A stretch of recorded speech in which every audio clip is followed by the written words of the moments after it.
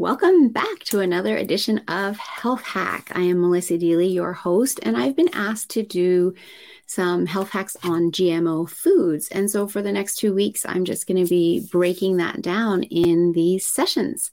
So GMO foods, genetically modified foods. Why? Why did that even start? Well, the idea behind it was a great idea. If we could get crops to be more drought resistant, to be able to produce higher yields, then we could help feed all the people on the planet.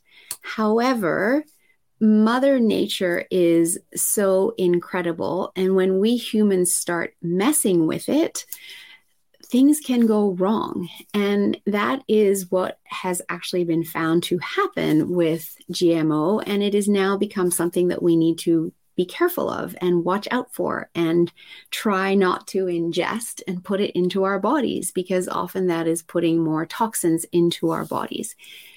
And the food industry knows this. And so while initially back in 1995, when the very first genetically modified tomato came out and they proudly labeled it genetically modified, people were cautious, and rightly so, and weren't buying it. And so the food industry then decided, well, that isn't going to work. We now need to lobby to not have to label our foods as being genetically modified. And so that's what now happens, and you see the reverse with companies saying non-GMO, and that's what you want to be looking for. And over this series, I'll be letting you know some foods that you want to be really cautious of, as well as the difference between organic, which is one way to ensure that you're not getting GMO foods, but what it means nutritionally to be choosing organic versus non-organic. So another thing I want to let you know is, of course, there's different names for genetically modified foods, just to keep you on your toes and try to keep you confused. So some other names are genetically modified, genetically altered, transgenic, and biotech foods. So some of those sound really sciencey and, ooh, that might be cool. There might be a lot of science behind that. And that's the idea behind the companies trying to entice you to buying their foods. And here is something really interesting that, as I said, the first genetically modified food, a tomato, came out in 1995, and the total global area planted in genetically engineered crops in 1995 was negligible. By 1996, it was at 4 million acres.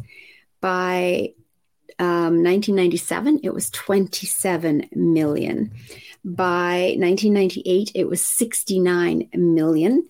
And by 1999, it was 99 million. So in just 4 years, it went from being negligible to 99 million acres of genetically modified crops planted.